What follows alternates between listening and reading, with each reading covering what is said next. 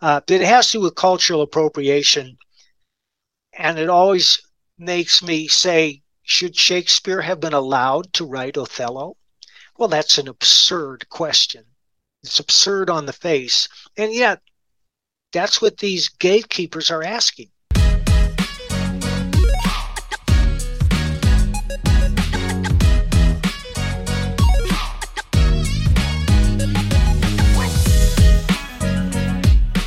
Welcome to Culturescape, the show that interviews the geeks that built our modern nerd culture. I don't know why I'm having such a hard time with this intro. Today, I have with me the vivacious Mike Baron, a comics legend and multiple Eisner Award winner. We are going to talk about his latest comics project, Private American, which has seen an incredible amount of censorship online, especially at places like Twitter. Well, we were going to talk about his previous project, Thin Blue Line, which came to great success last year, the state of the comics industry, his career, and more. And thank you for coming on, Mike, and putting up with that. My pleasure. Okay, so let's get started with your current project. Last year, you did the comic Thin Blue Line, which was a pro-police law enforcement comic that you took inspiration from what happened with the riots in 2020. And that did pretty well. So this year you're working on a new project that's a little bit political, probably some people think. You want to tell us about that? Private American is what Captain America or the Punisher would be doing if they were being written by a patriot. It's about the southern border. Marcos Zamora is a second-generation Cuban, and like a lot of emigres who came here legally, he's more patriotic than the average American. He's a veteran. He lives in Texas. And every night he hears the screams of girls being raped. He sees the people traipsing across his property. And finally, he says, I got to do something about this. So when we first meet Marcos, he's down on the southern border interrupting a human trafficker. I don't know if people know this, but every girl or woman who pays $7,000 to the snakeheads to be smuggled across the border is raped as part of the price of admission. Most of them don't have $7,000. So for the women, it's sex. For the men, it's smuggling drugs. Marcos is joined by his best friend, also veteran Gus, and they start going out every night, just trying to disrupt the flow and do what little good they can. They're trying to save people. And when they save people from snakeheads, they point to a light in the distance, which is where the Border Patrol holds a station, and say, you march toward that light, tell them who you are, and they'll take care of you.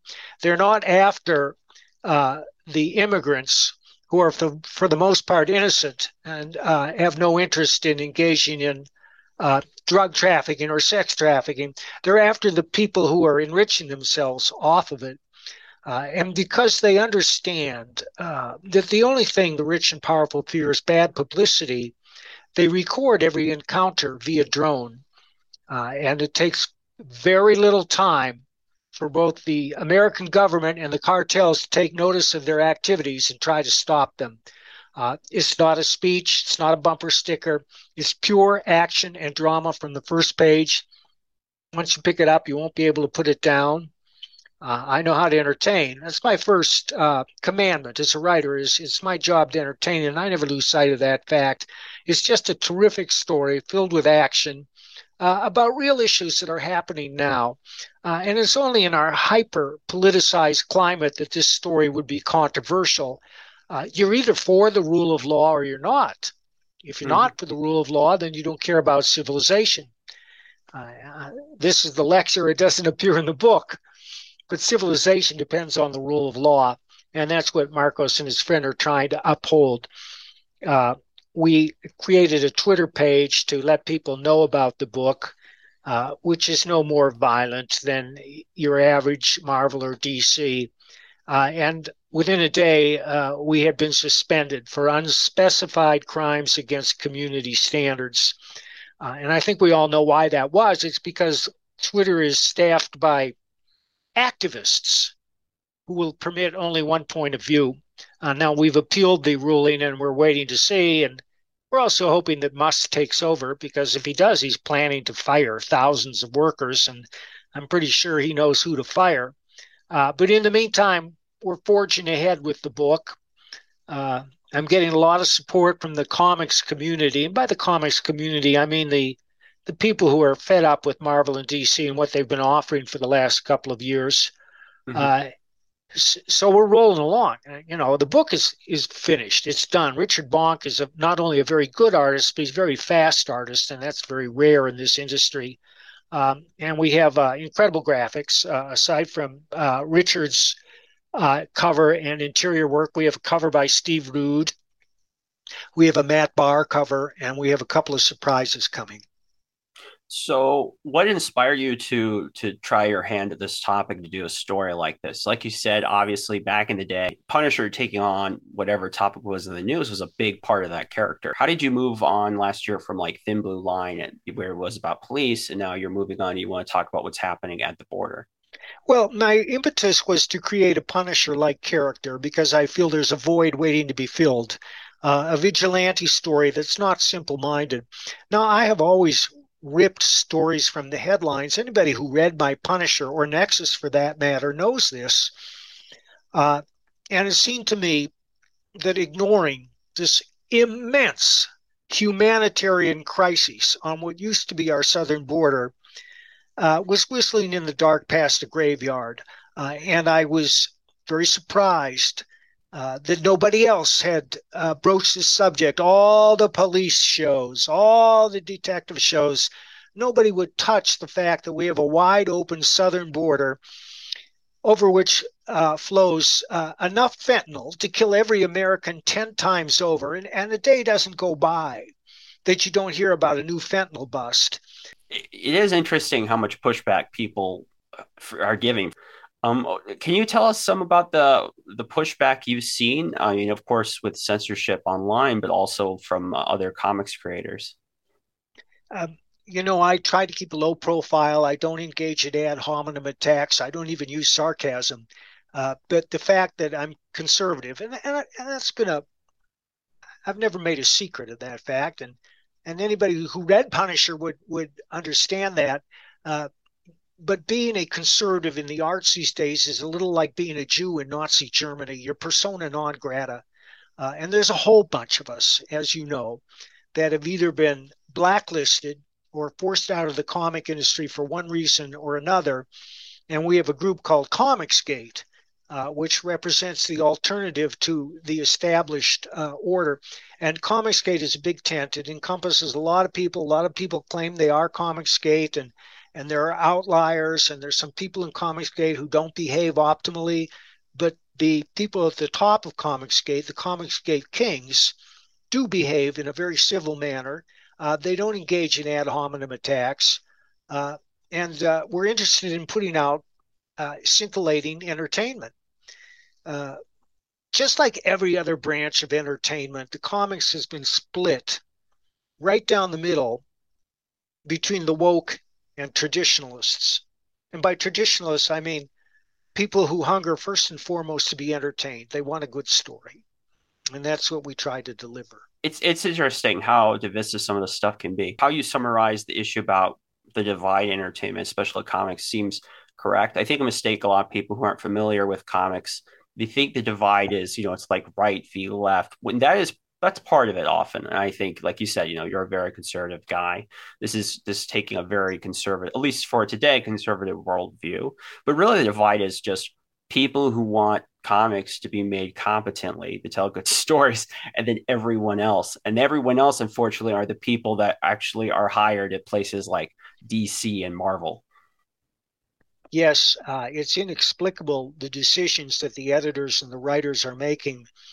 And I have to confess, I'm not an avid follower of those books anymore. At one time I was. Every now and then I do pick up a new Marvel and check it out. Invariably, I'm disappointed. I don't think they're entertaining. And it seems to me that many of the writers think it's their job to deliver a broadside or a lecture.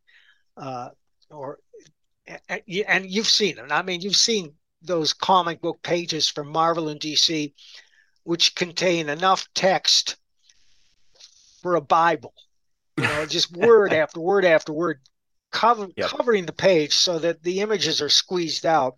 And that's not how you write comics. I mean, I'm not saying that I'm not in favor of wordless comic book stories because they only take 5 to 10 minutes to read and then you forget them. It's the words that you put in the comic that resonate. And the proof is, I mean, there are phrases that have been introduced into comics that live on a half century later. I remember reading the underground comics. I loved the underground comic movement, and you've heard of Keep on Trucking. Mm-hmm. Well, Robert Crumb created that, uh, and I'll never forget S. Clay Wilson. He had the Checkered Demon was a character of his, and the Checkered Demon had his goggles broken once. He said, "I can't see jack shit." And while that may not be the most felicitous phrase, that has lived on also. And Com- and of course in traditional mhm. comics is truth, justice, and the American way. Comics used to be messy, and that used to be like this is like an important part of comics creating culture. Sometimes these things get mixed. I was looking when I was looking through comics last night. I somehow ended up on some of the stuff with when they killed off Jason Todd for Batman, and I had forgotten going through that story. That thing is littered with like Middle Eastern politics and referrals to like Ronald Reagan, all kinds of things. And I look at comics today, and it's just like it just sanitized. Like people having writing stories about having tea parties or bake-offs or who knows what, and it's drivel. It's drivel. Sometimes the pages are so bad. These comics, it's like it'd be better as toilet paper. It's that artistically useless. Who wrote those Jason Todd comics? Do you recall? Ooh, Was it Chuck Dixon? I don't know if it was Chuck Dixon or maybe it was Danny O'Neill. I don't know. That's a good question. I have to Well, look it up. I knew Denny, and I interviewed him, and he said sometimes I think that the uh, the shrill manner of the 60s and 70s protesters has led to the lack of civility in politics today. And Denny was a hardcore leftist, and it's evident in his work. But the comics he did, like Green Arrow and Green Lantern, which brought attention to issues like racism and drug addiction, they were entertaining and they were very well done. And Denny was a writer first, as was Archie Goodwin, who was also my editor. And in those days, they appointed editors at the comic book companies who first and foremost knew how to tell a story. And that doesn't seem to be the case today. It is bizarre on so many levels. Like I know so many people made this point, but you see, these movie franchises or even these video games, they make so much money. And many times they're working with derivative ideas from comics from 20, 30 years ago. And you think how big these properties are. And then you look at comics, and it's like if a comic at DC or Marvel DCAs gets what, 30,000 sales, that's considered huge. Yeah. Back in your day, that was laughable. If you only got 30,000 for a mainline Punisher comic, you'd be fired. That'd be it. That's right. There's a couple of reasons for that. The collapsing distribution chain, but most importantly, they're not turning out comics that people absolutely have to have. I mean, if you build a better mousetrap, the world will beat a path to your door. And by that, I mean, if you create a comic that's compelling and exciting and elevates the form, like, say, Watchmen, Mm-hmm. or Frank Miller's Dark Knight series, or especially Frank Miller's Daredevil, that creates genuine enthusiasm and brings in readers. But all you're going to do is lecture people on their failure. It's not entertaining. They're not going to read the book. There's been speculation for years that Marvel and DC are going to cease publishing comics altogether and perhaps farm the titles out to lesser publishers. Now, there are ways they could have reversed this. Number one is to put out compelling books. Number two is to sell those books in the lobbies of theaters that are showing these movies. And for some reason, they just have never got their shit together to do that. But it seems so obvious to everyone in the industry. Why don't they sell these comics in the theater lobbies when you're coming out after seeing Superman or the X-Men, and there's a kiosk there with all those colorful covers? Chances are people are going to start picking those up. But everything is in flux now. The digital age has changed everything. Theaters are hanging on by their fingernails. Home streaming is the way to go, and nobody knows what the future will bring. You made your comment there. It does remind me of something I've heard from you before. In the heyday of comics, when back when writers and editors were putting out um, pretty good quality work. It never felt like if I'm reading a Mike Barone Punisher comic, it never felt like you were attacking the reader. Like there was an issue with gangs, or there was a great story I read where like this girl, she lives alone that seems kind of off, and the Punisher watches her, and then he finds out she has a connection to these corrupt people. I forget what the agency is. It's supposed to be something like the DA. And at no point did I ever feel like you were attacking the reader for this problem happening? Like there are corrupt government organizations or they're drug smugglers or any of that. And you never say, and you're never in the story or looking at the reader, and it's your fault. I can't say that today, though, because if we read a story and they say, oh, I'm good today, I'm going to write about the issue of transphobia or homophobia or whatever they want to call it, the enemy in that story isn't so much whatever sad villain they put up that day. It feels like the reader is the enemy. Right. Um, well, my as I have often said, my first goal is to entertain. My goal is to write a story so compelling that you can't put it down, that you're going to resent any interruption until you finish that story. And that's what's essential to a good book. And also, the lectures don't work because that's not part of an entertainment. The first rule is to entertain. The second rule, which is just as important, is to show, don't tell. So you don't say, John was a mean man. You show John kicking a dog, and the reader will draw the right conclusion. The rule is that any information to advance a story that you can impart visually to the reader, you should, and save the words for characterization. Now, occasionally you're going to use words to advance the story, but for the most part, you have to choose your words with great care. With great care, you want them to be fresh. You want them to resonate. You want them to be simple. And too many readers or writers automatically fall back on the voices they hear in their head. And that means that the phrase, I don't think we're in Kansas anymore, has been used 20,000 times in comics, or move it, people, or we have to talk. If you ever find yourself about to write that, you have to stop, push yourself away from the typewriter or whatever it is, and think of a new way to say it or to show it. That kind of thing, I mean, it just feels dated, right? Because time goes by, and then you're like, oh, I can tell when this was written. So let's get A good writer has to have the ability to imagine every point of view. definitely, yeah, yeah. And there is this weird thing today with creatives, usually from the left, if they have characters in a story and they have a point of view that's negative or they disagree with, they attack the writer and the publisher and whoever did it, and you're like, well, that character, it's not like that's my point of view, that's the character I wrote. But you end up in these huge circles trying to deal with people, and you're like, these are such basic things of like reading comprehension and understanding art and fiction. It It boggles the reminds me of an mind. issue of Master of Kung Fu I picked up last year. The editor was Chinese, the writer was Chinese, the illustrator was Chinese, the inker was Chinese, and contained no entertainment value. And once again, it contained no real martial arts, no real insight into what the martial arts are. So it's this cultural appropriation thing where these publishing companies are now afraid to hire somebody who's not the exact ethnicity and sexual orientation of the character they're writing. It's such a crazy concept. It is weird how vogue it is. And this is the kind of stuff that people like you are up against when you try to publish a comic, especially something on a hot topic like you did with Thin Blue Line or Well, with now with as I Private said, American. Peter, we have no problem doing that because we're outside the insular comics community. But it has to do with cultural appropriation, and it always makes me say, should Shakespeare have been allowed to write Othello? Well, that's an absurd question. It's absurd on the face, and yet that's what these gatekeepers are asking.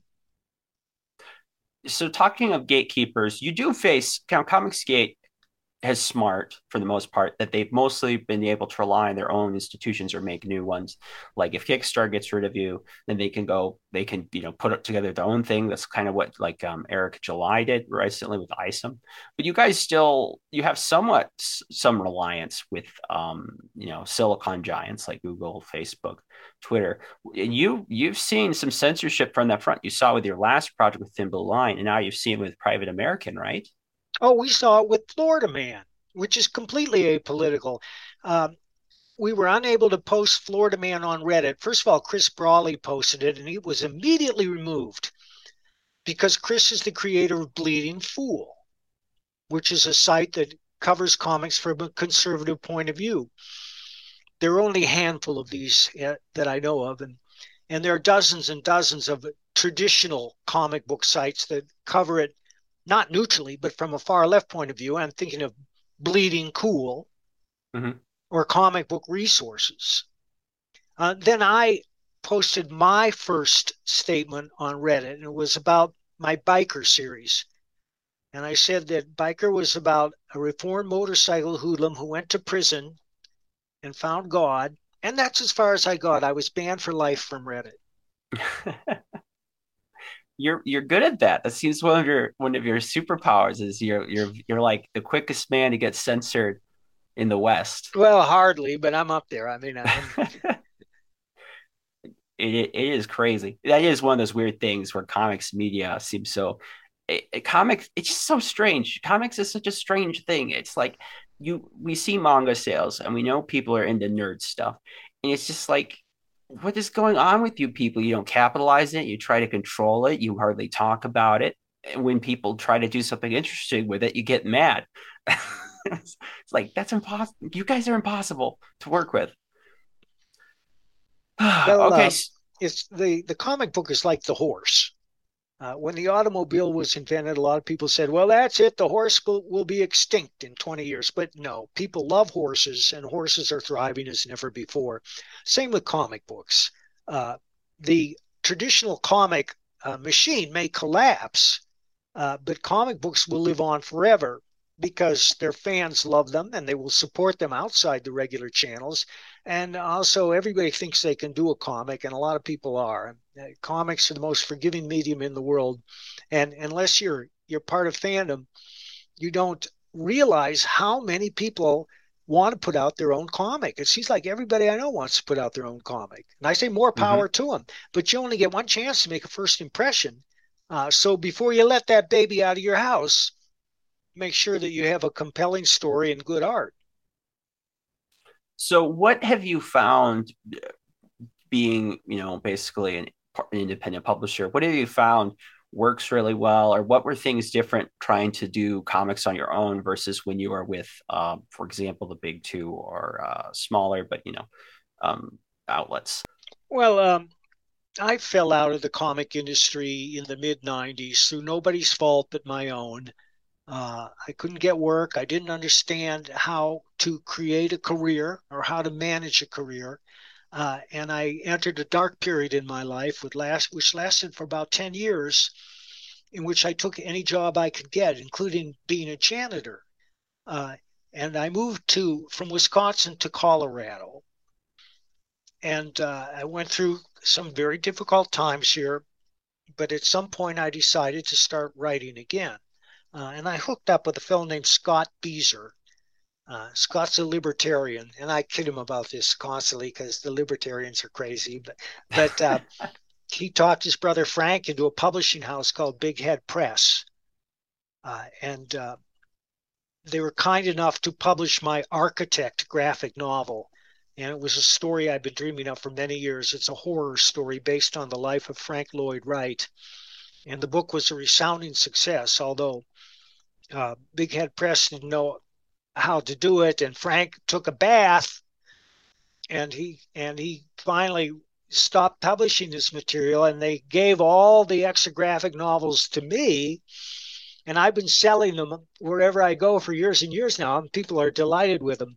And then I undertook a couple of more projects, and I started writing novels again. And I found out that I finally had mastered the novel, It took me 30 years to learn how to write a novel, but that's because I'm a slow learner.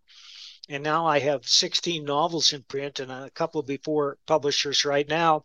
I'm very happy to be publishing with Wordfire Press, which is Kevin J. Anderson's outfit, and Wolfpack, which is the fastest growing publisher in the United States. And Chuck Dixon's there too, and a number of other friends are writing for Wolfpack. And then I started writing comics again. I put out a couple of comics with Image. But as time went on, I learned a few things about writing. One of the bright spots in my life is my writing is improving. I think it is improving. And that makes it easier for me to write. And now I don't let anything out of the house unless it's a home run. And people who have discovered my writing, especially the recent writing, have been asking me to write for them. And I'm doing a lot of books for other people. I recently finished a Cobalt Blue script, which Pat Broderick will be illustrating. I'm adapting several novels into graphic novels. I've contributed to a lot of different books and stories, but my main focus when it comes to comics are on my own creations, like Thin Blue Line, Private American, and our next project, which is Bronze Star, which is a supernatural Western that Pat Broderick is illustrating. He's almost done. It's the greatest work of his career. Everybody who's seen that art, their jaw has hit the floor. And when that's finished, we're going to do the Florida Man graphic novel #2, which is twice as good as the first one. We were very happy with the first one, but this next one is really tight and it's going to make people howl. And I'm working on a brand new Nexus graphic novel that Kelsey Shannon is illustrating.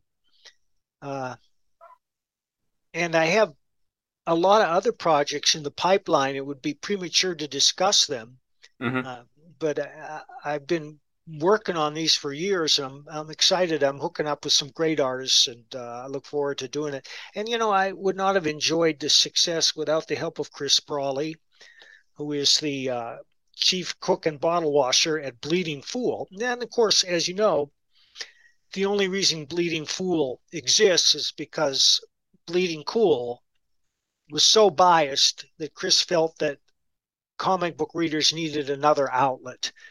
Chris manages my campaigns. He creates the videos. And if you've seen the videos, you know that they're the best videos anybody has ever done for a comic book.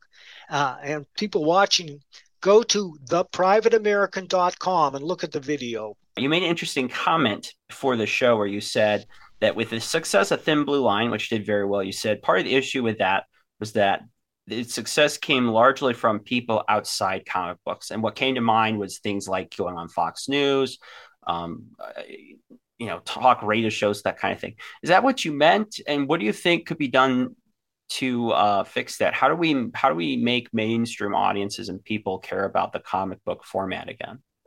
Well, one thing is by breaking outside the comic book ghetto and getting on places like Fox News, because that broadcast had a great deal to do with our success. When people, just normal people who don't support comics in general, who are not regular comic readers, when they heard about my comic and what it was about, they signed up. So, and also a whole lot of people in law enforcement ordered the book, and I made some new friends, and cops started writing me from all over the country, giving me attaboys. And you'd be surprised at how many cops want to write novels. No, I am. I'm not exactly. I've known a cop or two, and I've known. I grew up with a family friend that worked in the penitentiary over here, and they have very stressful jobs. Oh, I'm sure they do. A beat cop has a stressful job enough, but if you're working in a prison, that's 24 hours stress 7 days a week. Yeah, and as many people know, stress, feeling those charged emotions is really great artistic fuel, or it really gives you a lot to work with when you're trying to write or put something together. And I don't want readers to infer that I believe that cops can do no wrong. There are bad cops. And in fact, there's a bad cop in my Thin Blue Line book, and he's coming back. We're going to do another book. It's already written. I'm really pleased with it. But the police officers I know join the force to make a difference in their community, to be a positive difference in their community. My penciler, Joe Arnold, is a full-time police officer, and Joe's got his head screwed on straight. I think they've adopted a child. He's just a great guy. Where can people find your comics project? Privateamerican.com, and you can follow me on Twitter at Bloody Red Baron. I also have a Substack column, mikebaron.substack.com. I'm very proud of it. I have my own website, bloodyredbaron.com. I post there regularly, and I have a news list, and I send out letters regularly telling people what I've been doing, and including anecdotes and even a few jokes and a lot of art. Do you ever hear back from places like Twitter or Reddit when they censor you? Like, ever? Did they ever come back to you like, oh, we're sorry, or here's what you can do to fix it? No. Yeah. That's my experience too. It's like you'll get the message, you're banned or whatever, and then talk to the hand. That's like when people are able to like get their YouTube channels back or whatever, you're like, wow, that's almost a miracle. Because it almost takes like you have to like get something to go viral for you to get anything to come back. Well, I hope you have much success. Oh, here is my last question. Okay. We'll end the interview on this. When I talked to you last year, Mike, and you said a thin blue line broke certain Kickstarter. Well, was it Kickstarter? Might have been Indiegogo. Broke your monetization goals. You would dye your hair blue.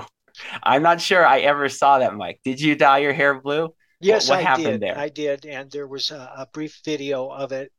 If I could only dig it up or find it again, but my wife will attest to that because she applied the dye, but it was green. It was green. I must. It was green. Okay, are you going to do that again? You're going to do a different color? I haven't thought about that, but if it meant lighting a fire under the campaign, I would. Okay. All right, guys. Well, if you want to support Mike and his excellent comics, he's a fantastic writer. There's almost no comic. You could pick up almost any of Baron's comics throughout his career, and they're almost all fantastic. And I'm sure this next one will be as well. And look, if enough of you guys get him attention, get this book out there, he will, who knows what he'll do. He'll do crazy things to get your sales. So we'll have to see that. Well, thank you so much, Mike, for being on the show. And to all our listeners, until we meet with you again next time, keep geeking out.